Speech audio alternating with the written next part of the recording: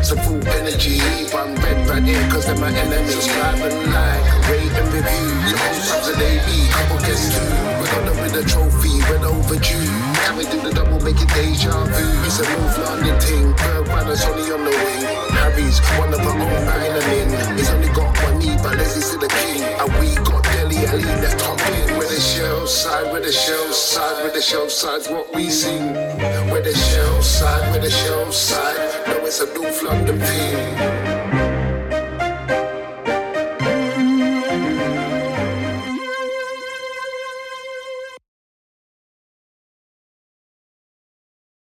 Yo, it's the Shelf Side Podcast, the fan-based podcast from the fans to the fans. I got my boy Kwab'na in his dressing gown. I'm on my Hugh Hefner swag. That's what I'm on right now. Is that what you call it? Yeah. You're like I didn't have a retort for that. I wasn't expecting that. Expect the unexpected, man. You gotta stay ready so you never have to get ready. That's the whole thing, man. That's the whole thing. Yeah, I was gonna say bananas in pajamas, but it's a dressing gown. Maybe you're covering it. But you know, I actually need to stop moving so much because Lyra is gonna tell me that I sound like a packet of crisps. So let me say statue still. You sound like some popcorn popping. No, do you know what? Lyra, first and foremost, yeah, I think there's a bit of favoritism going on because I love how there's never anything wrong with your mic, innit? We've got the same setup. We don't have the same setup. Same setup, yeah. But Lyra never said that about you because you're like you've made it clear to me before, innit? You're blood brothers, innit? So it's different. Whereas me, I'm just a guy. Coming from? I'm just a guy. So Lyra just goes, oh yeah, it sounds like you're the crisp packet, bro. Lyra, what if it's him? What if it's Andrew? What if it's Andrew? You ever think about that? Yeah, he did. Remember, we record separate audios. You know what, yeah? You know what? For a reason. Stop letting them behind the curtain. Yeah? Stop letting them behind the curtain. No, I have to. Yeah. It's not about... We're not together. It's pandemic. It's pandemic. It's not about defending yourself, bro. It's not about defending yourself. But think about it. If I didn't let them behind the curtain, wouldn't they be wondering why we're sitting together in a room and you've got your dressing gown on, getting your Hugh Hefner on? You know what, yeah? To be honest... These people who are listening to this right now are Tottenham fans, so they put up with a lot worse. So to be honest, I'm not even worried. They have done indeed. It's episode 56, guys. Yep. We're moving rapidly to 100. We're stopping the Kwab'na game of which player is it because we can't really think of anybody in world football who wears 56. So we just had that catch up off air. So that's not happening. I want to shout a new city in Australia this week. Preston in Australia. So shout to you guys. Thank you. I think that's it for new cities for the last couple of weeks, actually. Okay. So we need to venture out a bit more. A few London cities, which I never really mentioned. So sorry, guys, but you know who you are. Thanks for joining as well. And to our regular listeners, we thank you. We thank you for staying with us, even in defeat, helping us through our therapy that we give each other. Because that's the only thing that we can do. That's it, man. That is it. It's been Eric Dyer at times. So we have to give ourselves something. Shameless. I am shameless. I'm coming on to that, but we'll save that. I had a good chat, a good catch up with one of my peoples, male or female, I will not reveal, down at the Tottenham Hotspurs, and all that to come. But we have to dissect a wolf or wolves and the game that we had this week. And Kwab'na, did you watch the game? I did watch the game. It was... it reminded me of back in the day, when you could see a position that we should beat and we never felt like losing. It felt nice. It felt nice. Oh God, how we have fallen. But yeah, it was nice to watch it like a comfortable game. But yeah, I suppose we'll get into it. But yeah, it was comfortable. So Mason stuck with the standard kind of formation that he's started with, and pretty much the standard lineup. I think it wasn't it? No changes. There were no changes. No, it was changes. The same 4-2-3-1. Bell, Delhi. Although Tanganga came in for Ori. He did, the injury. That was the one I was trying to think of. Yeah. Tanganga came in. Finally, we got to see Tanganga under either manager this season in a Premier League game. He came in, and still no Rodon. But like you say, we played. Excuse me. We played a Wolves side. And I don't know if we can actually call them wolves. I think we should call them wolf, because I think there was a lone wolf playing. Who was that? Up front. Well, it depends how you look at it. So in attack, I guess, maybe there were two wolves. But lone wolf up front was Adama Traore. And at the back, it was Connor Cody. And Gary Neville, by the way, before we go on, you should be ashamed of yourself not being able to pick a man of the match when Hotspur got an assist and a goal and pretty much covered every blade of glass. His assist was delicious as well. Exactly. It was delicious. Yeah. Connor Cody, I mean, he had quite a few clearances, interceptions, and he played well. But I don't know if you can give the man of the match to a centre-half in a side where a team lose 2-0. I know he did a lot to keep the score down, but still, I think you've got to go with the winning side. So yeah, be ashamed of yourself. 100%. Be ashamed. But yeah, so Connor Cody, lone wolf at the back, and Adama Traore, lone wolf up front. And let's just look at this, right? Because you touched on the fact that we should be beating this side. And, I mean, we struggled against Wolves, I think, over the last... For the longest time, the home side has not won this game. Yeah, which is a weird stat, man. That was a really weird stat. Like, making it like the Molyneux's. Why? Yeah, I don't know, man. Weird. Very weird. Yeah, well, Molyneux's an easy place to go, and then obviously White Hart Lane was not the fortress. But what Mason has done in his defence, like him or loathe him, or undecided, we have won 3 home games on the trot, which is the first time since we've done that in a long while. I think Harry Redknapp and somebody else were the only 3 recent managers to do that in the first set of games. I'm still hashtag Mason out. Well, maybe it's not Mason out. Maybe that's the wrong hashtag, because that would assume that he's in a permanent role there. No, right? I'm. It's the right hashtag. It's inflammatory. It's inflammatory, but it's directly a direct description, articulation of how I feel. Yeah, Mason out, mate. Okay, well, Mason out beat a very limp Wolf. Yeah, mate. This weekend they are on the beach, bruv. They're trying all kinds of things. There are people in the lineup that wouldn't regularly be there, and still, and you beat them 2-0, bruv. We should have banged them before. There were a lot of chances. Patricio got 7.7 on who scored it. He was good. So did Cody. But just look at their lineup. They had that young Hoover at right back. I think he's a centre half. Cody playing in a 4, so they played a 4 instead of a 5. We know they like to play a 5. There was no Bolly. And they played Sayas, who I thought was a fullback, but maybe is a centre back, playing alongside Cody, and had Semedo on the left, who's obviously a right back. Matinho without Neves in the middle of the park played Dendonka, and obviously why I say they were a lone wolf, because if we look at their forward line, we know Jimenez has been injured for the longest time. That fatal, I say fatal's the wrong word, but that nasty head knock. And hopefully wish him a speedy injury. Yeah, we wish him a speedy recovery. But they had no Podence, no Neto, who Neto's a threat anytime he plays, and Podence has caused us problems on more than one occasion in the past for both sides that he's played for in recent years. So we expected to win. We did win. Some decent performances. Obviously, we've mentioned Hotspur, we've mentioned Kane. Delhi, I thought, did some good bits. Bell did some good bits. All round, like you say, a nice, comfortable victory. Do you think anybody stood out? Who was your man of the match? Anything you noted of note? I thought man of the match was a tight one. I thought it could have been Delhi, it could have been Hotspur, but Hotspur's contributions were telling because they resulted in actual goals, right? So those goals win games. He made one. He made one. He scored one. He kept control in midfield, which was good, and he provided a platform for which Dele could go off and do what he did. Like, it was good, man. I think the nice thing about this game was that we were comfortable the whole time, and that's in a midfield where I think Lascelles has actually been quite poor like the last couple of games, but he looks a little better this game, and I think Mason's clearly decided that you have to choose between Ndombele and Lascelles, and he's chosen Lascelles. I think on the basis of that, the midfield worked, but they weren't tested.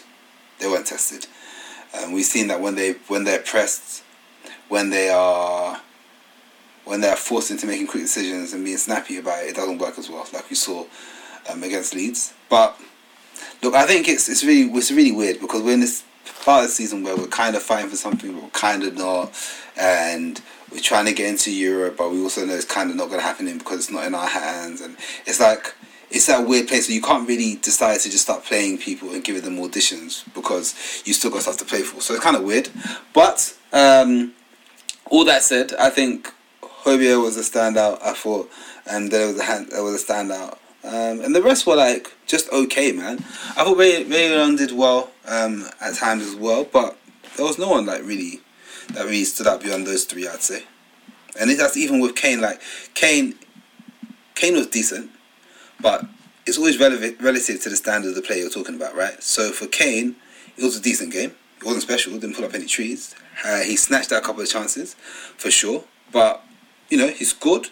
He hit the woodwork. Like it was okay. It was alright. But all in all, I would say that those three stood out to me the most. Okay. Is there anything there that you can see that we can use going forward? Is there any platforms being laid down that we can take into the last two games? Because you were talking about this halfway house where we are, but let me remind you and everybody listening, well, by the time you listen to this, it may be utter garbage, but at the time of record on Monday evening, we can still make top four. Right, it's not mathematically impossible for us to make top four. Don't give me that look. I know that it's unlikely, and I'm old enough and wise enough and been a Spurs fan long enough to know that it's probably going to end up with us missing out on top four by 2 points and us regretting every bad result we've had over the season. But as it stands today, it is mathematically possible for us to get top four. What is in our hands, though, is Europa League as we sit sixth. We have a better goal difference than West Ham, Everton. We are ahead of them in the table. So we can get Europa League if we win our last two games. So what is the platform we can take from this? Is there anything we should take from this to go into the Villa game on Wednesday and then Leicester game at the end of the season? I think one thing that we need to take from this is you don't have to choose between Lo Celso and Ndombele. I think what you need to do is to choose between Dele and Lo Celso, because Dele's ability to make short, quick, snappy passes is what you need in and around that area, right? And he's shown a willingness and ability to do that, which is what we typically thought we would get from Lo Celso. But what we can actually fact is that he like you pointed out a few times, like he's a dribbler, like he likes to carry the ball at his feet, right? Yeah. But what Dele can also carry the ball at his feet, but he makes those snappy, quick passes. So if you are going to look at the comparison, I think you need to choose between those two. And on current form, Dele's better, right? And then so you should drop Lo Celso in favour of Ndombele, because even though Ndombele that obviously carries the ball well, dribbles well, etc., he's not afraid to hit a quick, incisive pass, which is something that Lo Celso doesn't do. So for me, it's not a question of between Lo Celso and Ndombele that everyone's saying. I think you need to choose between Dele and Lo Celso. And so I think that actually, when everyone's on form, in terms of what they bring to the table, the most unique and effective blend that I think other midfielders will struggle to deal with, if we have three in the middle, is to have Dele, Ndombele and Hobia. Especially also like the composure and strength that Ndombele has on the ball actually provides a platform and a bit of a breather for Hobia, and he's been absolutely shattered, and it's been shown in his performances.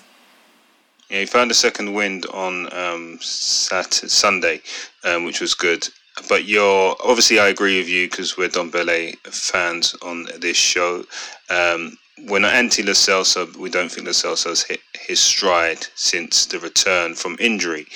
But I guess these are Mason's decisions, right? You said that there's nobody really auditioning in the players.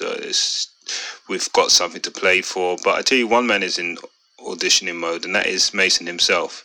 He's making decisions. He's making decisions by not playing Rodon, by not playing Dombele, by playing Winks in the League Cup final, by dropping Bell for the League Cup final. He's making some big decisions. Whether they're right or wrong, he's making them. He's not being afraid to make his decisions. And he's making comments and statements, unashamedly talking about Delhi's performance. He's mentioned Skippy being a great player and coming back next season and doing big things. So he's speaking his mind. He's showing his mind with his selection. Do you think he can do anything between now and the end of the season to get him the job? Do you think this is just an audition for somewhere else? Or do you think he knows that he's just going to go back and manage the 23s and his time will come? I don't think there's anything he can do to secure the job. I think they know that it's too much too soon. And I think that's part of the reason why he was given it, because they know they can take it away from him with ease. And for him to accept that, it's been taken away from him because it's just come too early. I think for someone else with more experience, it's more of a conversation. And that if that person is taken away from them, they have to reevaluate their position at the club in their future. Right? With Mason, you can take the job away from him. He's not going to say, I'm going to leave to find a first team gig because I'm worth it. He's not going to do that. So yes, for me, there's no way he should get it, and there's no reason why he should do. Because whilst it's a bit premature, and right now it's quite cool to hire the young, new coaches, right? To believe that they can do something. Like a lot of those coaches in other countries have had like real graft. Right, they've been plugging away in some way, shape, or form. Right, you look at Sacramento, and when he first came to the Spurs, and what people were talking about him. If you look at his footballing CV and what he's studied, what he's achieved, and his approach to learning the game, it's light years ahead of Mason, and he's only a few years older. So, yeah, to me, I think it's very clear that he's got a lot to learn. And look, it's not slighting him, like his time will come, man. But it doesn't matter how much of a feel-good factor people think it brings having someone who used to be a player at the club and understands and loves it full. Like he's made tactical errors in this time, just in these last few games, that have shown that he's not ready. And when you have a squad that's aging the way ours is, you can't have someone like that at the helm, because at some point people are going to start asking questions. So, yeah. Yeah, no, fair points, all good points. I agree. I don't think he's ready. I think he will come again. I just think he will do himself. Well, I mean, if we get into the Champions League, which is impossible, but if we do, then that would be great for his CV. He didn't manage to bag the cup. But the rumours, and as I mentioned or touched on at the start of the show, caught up with one of my insiders at Tottenham recently. Had a good old chat. I wish I had my came like a proper journo and had my little dictator or little recording device ready, but got some great insight, and the belief within inside the club is that Mason is doing a good job. He's got a great future, which I think is clear. That's why they gave him the first team role, and yeah, I think he will be manager one day if his trajectory continues in this way. One thing they did point out, and I've got a few little snippets here, I'm just going to run through all of them, but one thing he did point out, which is interesting because I had heard this from other sources, is that, and what I heard from other sources was when Jose left Man United, a lot of people, when Ole came in and his staff, they realised they had inherited a squad that wasn't fit, right? That was undercooked for the rigours of the Premier League. And Mason came in, I don't know if he's used those words, but what has been clear and evident is that the intensity at which the players trained at during time under Jose wasn't intense enough, okay? And you've heard the old adage, you will play how you train. And ultimately, we didn't play with intensity, okay? He spoke of the press and the lack of press. Well, you're not going to press well if you don't train on the press and you don't have intensity in your play. So the two things that were pointed out is that we didn't train with any intensity, and Mason came in straight away, recognised that, and the training sessions have been a lot more intense and a lot more fun. And although they seem to have fun under Jose, I'm not saying he didn't instill any fun, but the intensity is something that we won't get to see the benefit of, because you don't just go from 3 weeks of intense training to become an intense side. So unfortunately, we won't get to see the benefit of that. But what we can hope is that come next season, obviously, whoever the new manager is carries on that kind of intensity, obviously after a short break, into the pre-season, and that is part of the attributes and identity that we carry through to next season. So that was one of the things. And the other thing was that Jose kind of gave the players a bit of autonomy, which was a bit strange considering what we know of Jose. But apparently he allowed them to make their own decisions about certain things, fitness decisions, warm-up decisions, treatment decisions, etc. And under Poch, you couldn't do that. Under Poch, it was almost a dictatorship in terms of, dictatorship's not the right word, but more like a parent-child relationship. And I had heard this, and I think you heard this too with Poch. Yeah. He made sure everyone shook hands with each other, greeted each other, made sure everyone, if they were in the canteen, said hello to everybody. One of the things, apparently, you didn't have to get dressed under Jose to go into the canteen, whereas under Poch you had to be dressed at all times. So there was kind of that setting the foundation, setting the discipline right, so making sure they were all one and respected each other.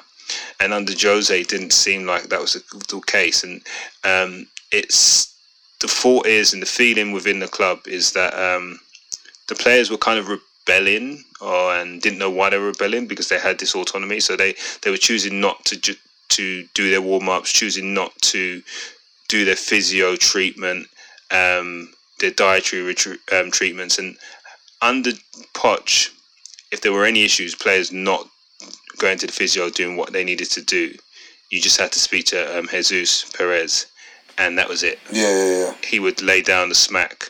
But there's none of that. There was none of that under Jose. So that could explain a few things. Some of the things I'm going to talk about, it could explain some of the fitness issues we've had. So there's talk of Dombele, why he's not playing. And apparently there is a real concern that he may not be able to maintain fitness or play intensive football in the Premier League for the entire season, because he's 24, 25 now, and this would be his first season at this intensity, at this level, right? Yeah. In Liga, he didn't have to play at this intensity for so long, and there's a real concern that his body will not withstand this kind of football over the long term, and that would suggest that right now he's not fit enough to be playing. So that's potentially why we're not seeing him. But there's a contradiction in that, because Lo Celso apparently is a shit trainer. And Sonny apparently had a go at him the other day and said to him, you train shit, you play shit. Which was interesting. That has some professional pride. Why should anyone feel they should tell you you're a shit trainer? Like, why should anyone feel like you are so shit during training that they can pull you aside and be like, you're trash at this? At training, are you joking? And Son, of all people, that tells you something. And it kind of, you see it with Lo Celso at the moment. He isn't buzzing around. He isn't even breaking the lines like he used to. So there is something going on there. But what my mate said was, like, there's a whole, before I get back onto the fitness thing, there's a whole kind of culture he feels at the club. And obviously Jose came in, couldn't turn them around, that they're not winners, and it comes down from the top. It comes down from Levy. He thinks Levy's done a great job in terms of the infrastructure and everything else, but the DNA within the club is not that of a winning club, And obviously we know what Leicester did this past weekend by winning the FA Cup, and we'll come on to that. But there is a real feeling that their mentality needs to shift. And there's also no leaders. He said there's not enough leaders at the club. No one really talks. Said Hugo's quiet. No one pulls anybody up. So that was what Son did the other day, and that was kind of a breath of fresh air. But we're not seeing it enough. He noticed that when Coco came on, Lamela played in the Leeds game. I think we touched on it in the pod. And he did 3 crap things that nobody even batted an eyelid or even said anything or pulled him up. He tried a Rabona pass and it went out. And everyone was like, oh, that's Coco, crack on. And things like that are not really what we need to see. Somebody who doesn't speak as much as we probably thought they did, actually, is Hotspur, which would be interesting. I actually can picture him not talking that much. Well, apparently he wants to talk. From the interview I saw when he first came in, I thought he would be talking. But he actually has said that he doesn't feel like he has earned the right or has been here long enough to talk. Which is very interesting because hopefully he feels more comfortable, feels more established next season, and is probably given some, if Kane leaves or there's a shake-up, if he doesn't get a captain's armband, he should be vice-captain, and hopefully that will give him the impetus to speak, because he seems like somebody who can really shake things up and give people a rollicking if they're doing shit. Yeah, I mean, we've seen him do it. Like, we've seen him just the game before last. We saw him like switch on Reguilon for like making a dumb. No, maybe that was in the final. Actually, I think that was in the final, where he made Reguilon made the overlapping run, and Hotspur had the ball, and he tried to play it through to him, and Reguilon just didn't run, and he was like, "What are you doing?" He was just screaming at him. But I think he's one of those guys who you don't. This sounds a bit stupid, but you don't give him the captain's armband because he's someone who's going to display traits of leadership and demanding more from people anyway. Whereas some other people, you need to give them the captain's armband to get them to step up to that level. So that's what I would say about him. I hear you. I mean, yes, if we have that type of player that can utilise the captain's armband to come out of their shell, then by all means. But if at the moment he would be the captain, and I think he was going to be the unofficial captain anyway next season, whether we like it or not. A couple of other things that were mentioned is that Dyer's just not good enough. Nobody knows why he's playing. Aurier should be better than he is. He's got all the physical attributes to be a beast of a right back, but he's a bit clueless. People are not sure about people not going to understand that coaching is a big part of like football. Like, people look at this guy and go, oh, this person can run fast, or this person can jump high, or this person can kick the ball really hard, and that's it. You still have to be coached. You still have to be coached. This idea, it's like, the second we got Mourinho in as a manager, people just stop thinking about the value of coaching. They're making out like they can't remember when Danny Rose was at Sunderland, and people are like, he's not going to do anything at Tottenham. And he went on to become one of the best left-backs in our history. People are going on like when people are saying, oh yeah, Kyle Walker, Kyle Norton, we can't really tell the difference between them. They're both a bit clueless, but Kyle Walker's a little bit faster. Like, Kyle Walker became one of the best right-backs in the league. Like, in the world. You're right. You're absolutely in the world. It's just this idea that you don't have to coach players, that they should just be good. It's so ridiculous. When I see things on Twitter all the time, oh yeah, they said it was Jose when it was just the players. They say it was Jose when it's just the players. If those guys had gone off and won, would anyone be saying that it was the players? They'll be saying that Jose was the one who turned us into winners. So if he's failing, why is it not his responsibility? In this day and age, all the best coaches that I've revered have markedly made players better. And even the top 100%. players taken to another level. Pep took De Bruyne to another level. He took Laporte to another level. He took Sterling to another level. He took Jesus to another level. Like, he's done that over and over again, right? The same thing with what Klopp did with Henderson, right? Took him to another level. I've always rated Van Dijk, but for Van Dijk to be as imperious as he is in that defence, it's no joke. Salah to another level. Like, you look at these players, and it's funny. Mane, and it's funny because you look at some of those players are the same players that Mourinho had. He had a De Bruyne, he had a Salah, right? Mm-hmm. And for whatever reason, it didn't work out because they needed coaching, and when they got coaching, they excelled. If you don't get coaching, you can't be successful. You can't. Yeah, you're right. I mean, we touched on this last week. It's his coaching, his systems, his understanding, his methods, right? If you get all of those, then you stand a chance, right? Because you're a collective. You have one vision, one idea, one voice, and they're coaching you to play better, to utilize your abilities and attributes better, and then in a system that will bring the most out of you, right? And maybe in a different position than you actually thought you might play, like Carl Walker playing inside right. Inside right. And he because of the coaching, he's now got the tactical. He's tactically astute enough to play some of these positions. People even spoken about him playing centre back, right? Because he understands and can read the game to a certain level that he couldn't do before, and that's huge. Yeah, that is huge.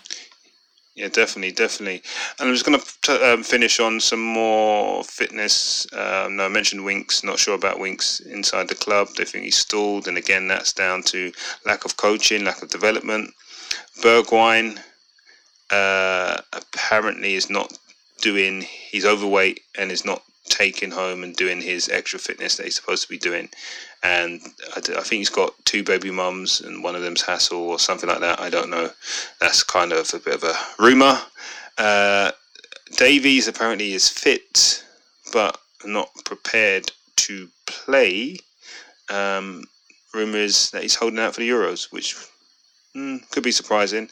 And there is real belief that Anderson, is it Joachim Anderson at Fulham? Yeah. Is coming to the club.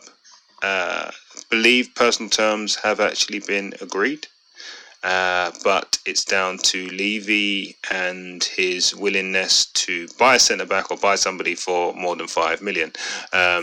So we'll watch this space. And obviously there was a rumour that we're buying another centre back from Marseille. I think he's too short. And then apparently this was a bit of a nugget. Apparently, Eddie Howe was actually interviewed for a job at Spurs at some point, and he won't be interviewed again for this role because they thought he was a joke. Not necessarily him, but his right-hand man was a bit of a clown.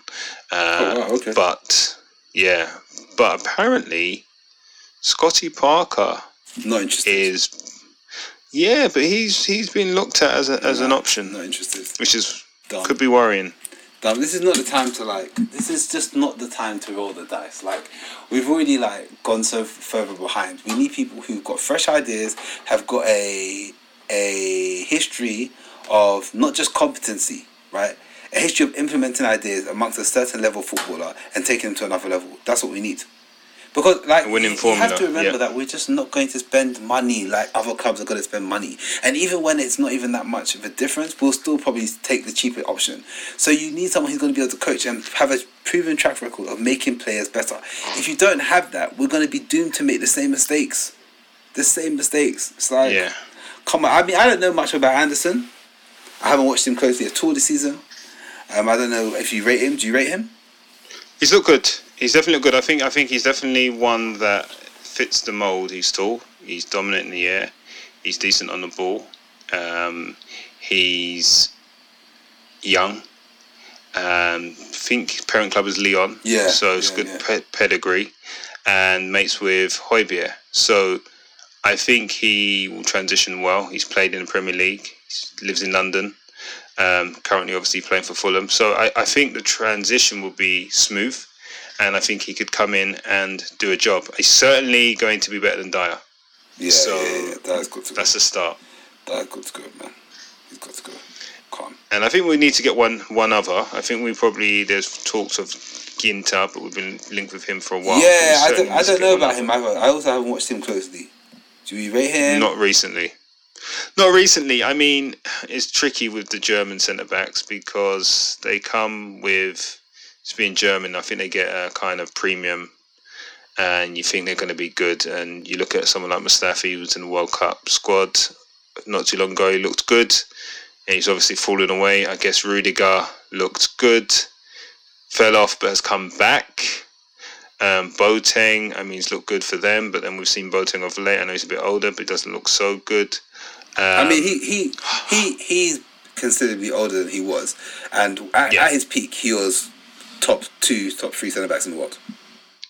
I believe so. I do believe so. And just his fall off, I guess, he's reliant on pace a little bit as well.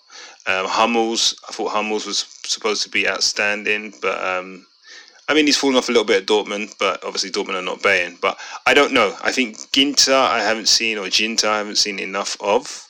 When I've seen him, he's done well. But I would take two. I would take both, to be honest. We need to freshen it up. Toby's probably not going to play much next season. And Dyche shouldn't just be playing football at all, really. Honestly, like I'm done with that experiment, mate. I really am. Yeah, the experiment is definitely done. So, but you touched on somebody who can has an idea, can improve players, etc., has a winning kind. I mentioned a winning kind of philosophy. Maybe he's won something. Maybe somebody who's won something this season. Maybe he's won something last season, the season before that, and the season before that, and the season before that. Brendan Rodgers. Obviously won't come, but Brendan Rodgers is the type of manager that we want to be looking for. Somebody who can implement a system and win something. And of course, Leicester won the FA Cup, as we touched on. Tielemans, somebody we've rated and mentioned and were hopeful to buy at one point, scored the winning goal, and what winning goal that was. But what it meant was that Leicester have now won the FA Cup and the league in the last, was it 4 or 5 seasons? Yeah. And the memes that have been going around, that Peter Schmeichel, since the last time he won the league and FA Cup, he's had a son who's grown up to win the league and the FA Cup before Spurs have won a trophy of significance, or the FA Cup or the league. And the memes are killing me right now. And Leicester are legitimate top 6 side, going to qualify potentially for the Champions League again this season. And one of the things I'm thinking is, if Leicester weren't based in Leicester but Leicester City were based in London, would they be a bigger side than Tottenham? I don't think so. Think about that. Don't say it with your heart. Do you know what? I think the reason I say I don't think so right now is because I think you also have to have like a consistent period of dominance and success, right? So they won the league for sure. Then they went through a bit of a transitional phase. Then they came back up. Like, if you think about the times in which they finished above Tottenham, they finished above us once in winning the league, right? The rest of the time, and then this season, and I think last season. Yeah, so this season, last season, yeah. Right? They would have finished above us, right?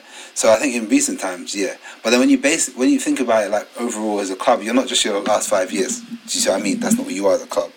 And what are you? As a club, you're a combination of all your history, man. It's not like it's when people talk about, oh yeah, Tottenham haven't won any European trophies. I'm like, we're the first English side to win the European trophy.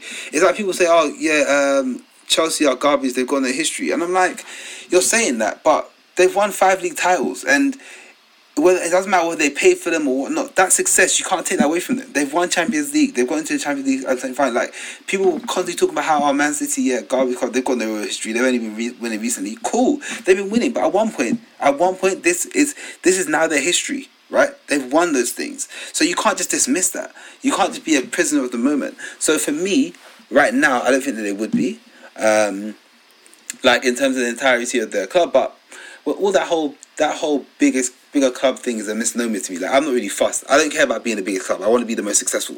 Sometimes those things cross over, and sometimes they don't. Liverpool had the most league titles in the country for a very long time, right? And they were in the United shadow for the whole of the 90s and the early 2000s and the 2000s. They were. But second they win one league title and it brings it back to 18 again, people are talking like they're back on the same level. That's how quickly things can change. So yeah, I don't currently think that they would be a bigger team than Tottenham. The same way us being better than Arsenal the past however many seasons hasn't made us a bigger club. They've got more league titles than us. They've won more silverware. Like, I hate to say it, but they've been more successful. So how are we measuring these things? How are we cutting this up? Like, that's how it comes out to for me. Like, I don't really think about the whole bigger club thing. But if you are pushed, it can't just be recency bias, because Tottenham have got things in their history that no one can take away, right? No one can take away. Made big moves. and that doesn't disappear. Because one day, when like Arsenal fans are like 70, 80, and people are talking to them about if Tottenham are a bigger club, even if Tottenham have won a couple of league titles by then, they'll be like, oh, I remember when we went unbeaten, or I remember when this happened, or that happened. They're Liverpool fans who say that to Man United fans all the time. Like, yeah, you won Premier League titles, but before you were winning Premier League titles, we were dominating. Because every dog has its day. So yeah, me, Leicester, not right now. They could do in time, but not right now. Okay. Are we bigger than Everton? Are we a bigger club than Everton? I think currently, like on global fan, if you want to, it depends how you do it, right? So no, you don't change your argument. I'm not saying my argument. Yeah. When you talk about history, we're not a bigger club than Everton. They've got more league titles. I think Everton have got 4 or 3. Yeah, probably more. There were 4 or 3 titles. I think that their fan base has dwindled purely because like Liverpool are the other team in that city. So they're bigger historically in terms of their trophies and success, and they're bigger in terms of their fan base, right? Because as the Premier League became more prevalent and TV rights and all that kind of stuff, global exposure, at that time they were dominating. So that's also got to be taken into consideration. But history-wise, trophy-wise, whatever, yeah, they're bigger. I mean, there's an argument that Nottingham Forest are bigger, if you want to argue it like that. Yeah, I was going to say Forest, Champions League, if you want to talk about or European Cups. About trophies, and you want to talk about like that kind of success, then yeah, you can do that.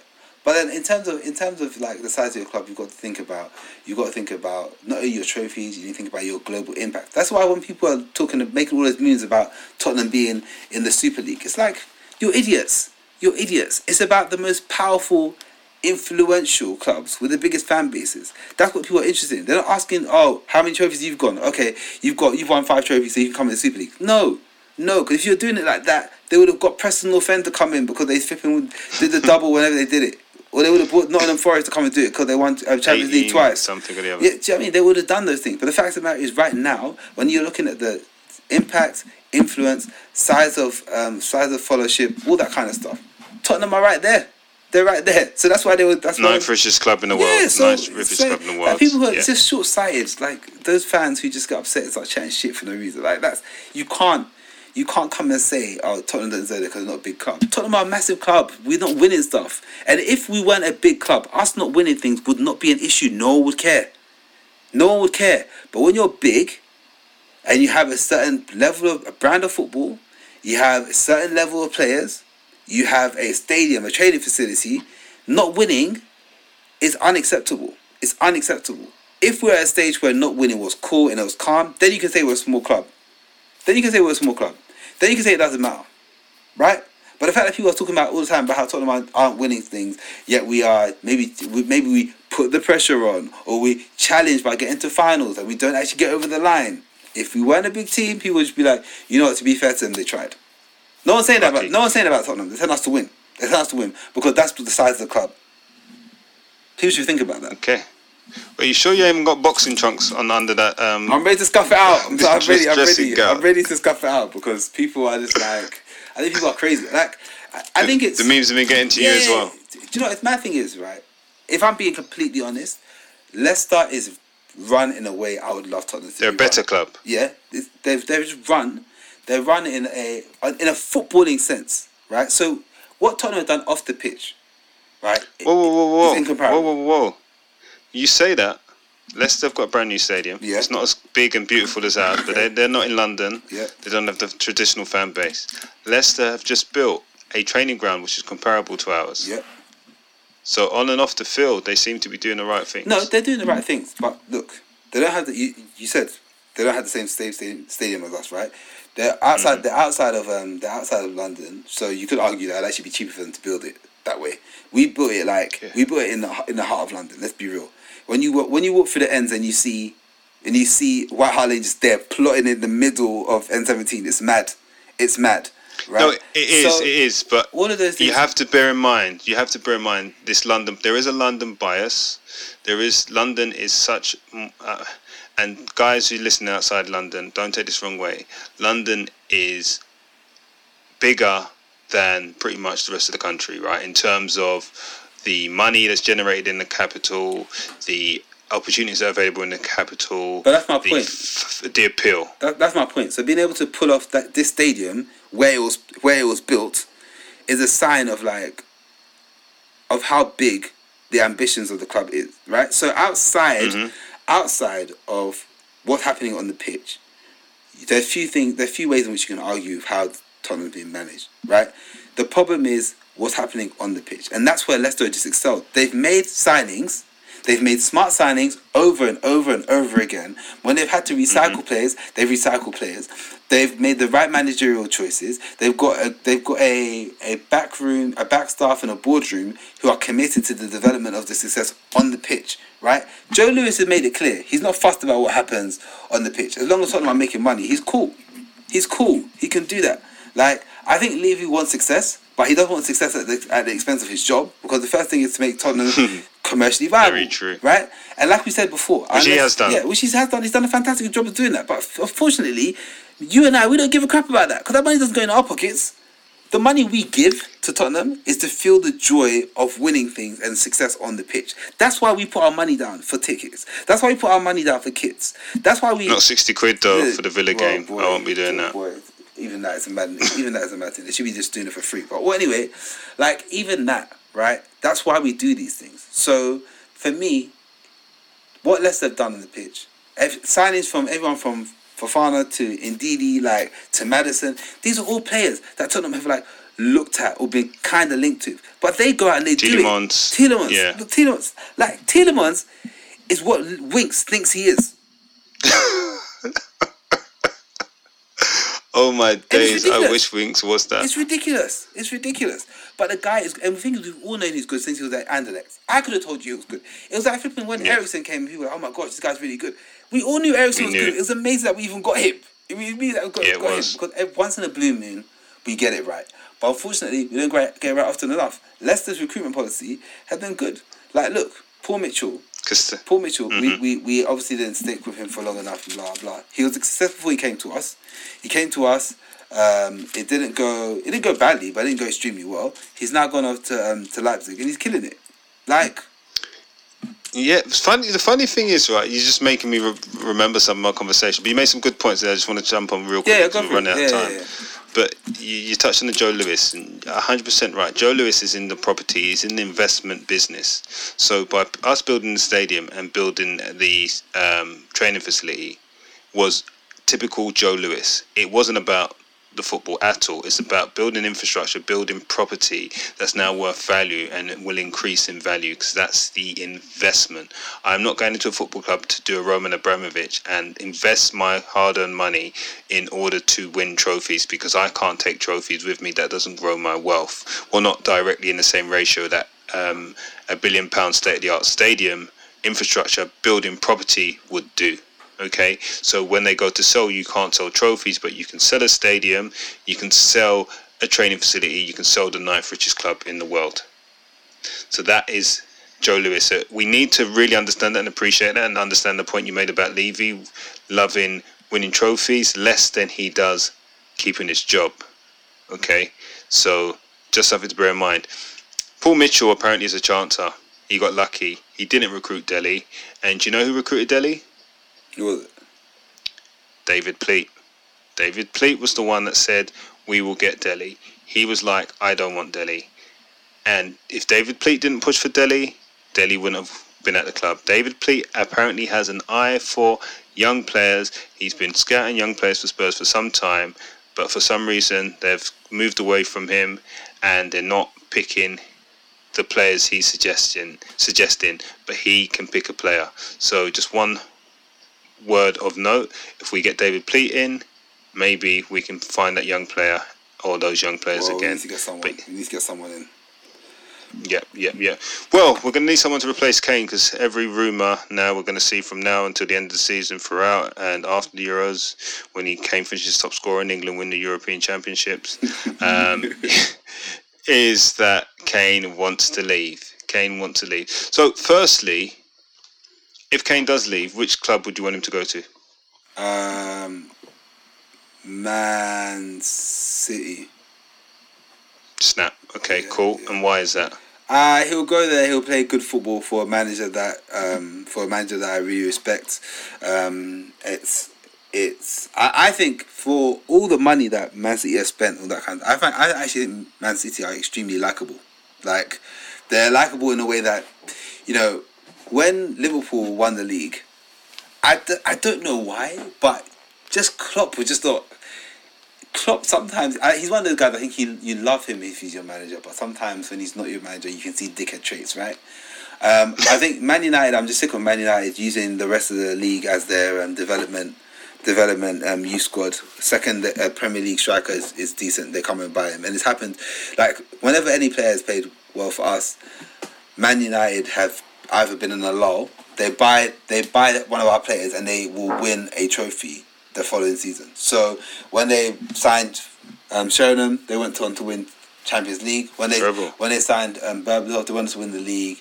And Carrick. When they signed Carrick, they went on to win the league after that. So I'm just like, I'm sick of that bull crap. I don't want to see that. There's too many Man United fans as well to just piss me off. I don't know many Man City fans because exactly they all actually live in Manchester. So there's that. So yeah, I mean, I would like to see. And I know how important breaking Premier League records there are to him. So he's not going to leave the Premier League. If he's going to stay, he should definitely go to the City. Like, that's what I could make peace with. I know he wouldn't even consider going to Chelsea because he just wouldn't, and he knows he doesn't need to. So Levy won't do that deal. No. Yeah, I mean, if they couldn't get Modric, they're definitely not getting Kane. So I think Man City could be done. I thought that the sale of Walker to City was fairly amicable, so that could be done. But yeah, man, look, Agreed. if Kane goes, obviously I don't want Kane to go, but if he goes, I don't hold any grudges against him. Like I said on this podcast before, like, he's been a great servant, and it gets to a certain stage you want new things, you want to change things. Look, I love my job right now, but if someone's going to pay me twice as much to do less work and to be more successful, I'm going to take that job.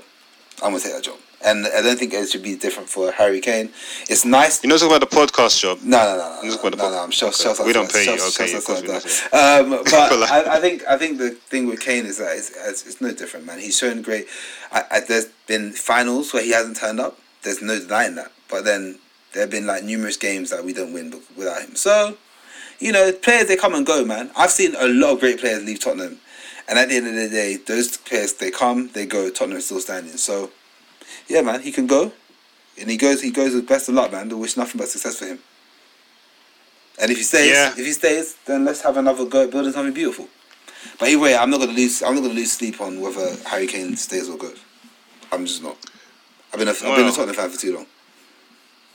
The irony is that in the last 10, 15 years, two world-class players that will probably go down as legends, who we've had at the club, have led us to no trophies. Yeah. And that's Bale and Kane. Yeah. And even them together has led us to no trophies. So, yes, we may not be as competitive. Yes, we may not have the world-class player. But I tell you what, if we get the money for him, we just need to make sure we invest it wisely. We need to buy two strikers because Vinicius is leaving, or we're not renewing him, or buying him for that money. So, two strikers, Andre Silva, one other, perhaps. Yeah. And the centre half, and the midfielder would be good. But obviously, no one would want to say, Kane, here, pack your bags. But if you're going to give us the money, and he has a desire to go City. We don't have to worry about you. Go and win the league. Go and win your trophies, and let us rebuild. And the thing is, to me, is like, I completely agree with you, but not until we get a director of football in. Get a director of football in. Exactly. Sell him for as much money as you can. Then authorize a rebuild with that. What's the guy from Lille again? Campos. Yeah, just give him the thing, bro, and let's go again. I would actually be excited about that. I would. Yes, but apparently Campos, Man United, someone else sniffing around Campos, so we may have missed the boat on that one as well. What? Oh no, that never happens to us. We always get it right. On that note, I think you should sign us out, Kwab'na. Guys, thank you for listening to my rants. I appreciate it. You guys give me therapy, and hopefully I give you some too. If you are listening on Apple Podcasts, please remember to leave us a review. 5 stars only, because we only give you 5-star content. You know it makes sense. You can follow us on the Shelf Pod on Twitter. But yeah, thank you very much for rolling with us, guys. We're heading towards the end of the season. But you're still here, and we appreciate that. So, it's good night from me. And it's good night from me. And even if Kane leaves, guys, remember, it's okay, because the sun always shines on the south side. Lero, run that outro. With the shell side, with the shell side, with the shell side, Tottenham. With the shell side, with the shell side, with the shell side, Tottenham.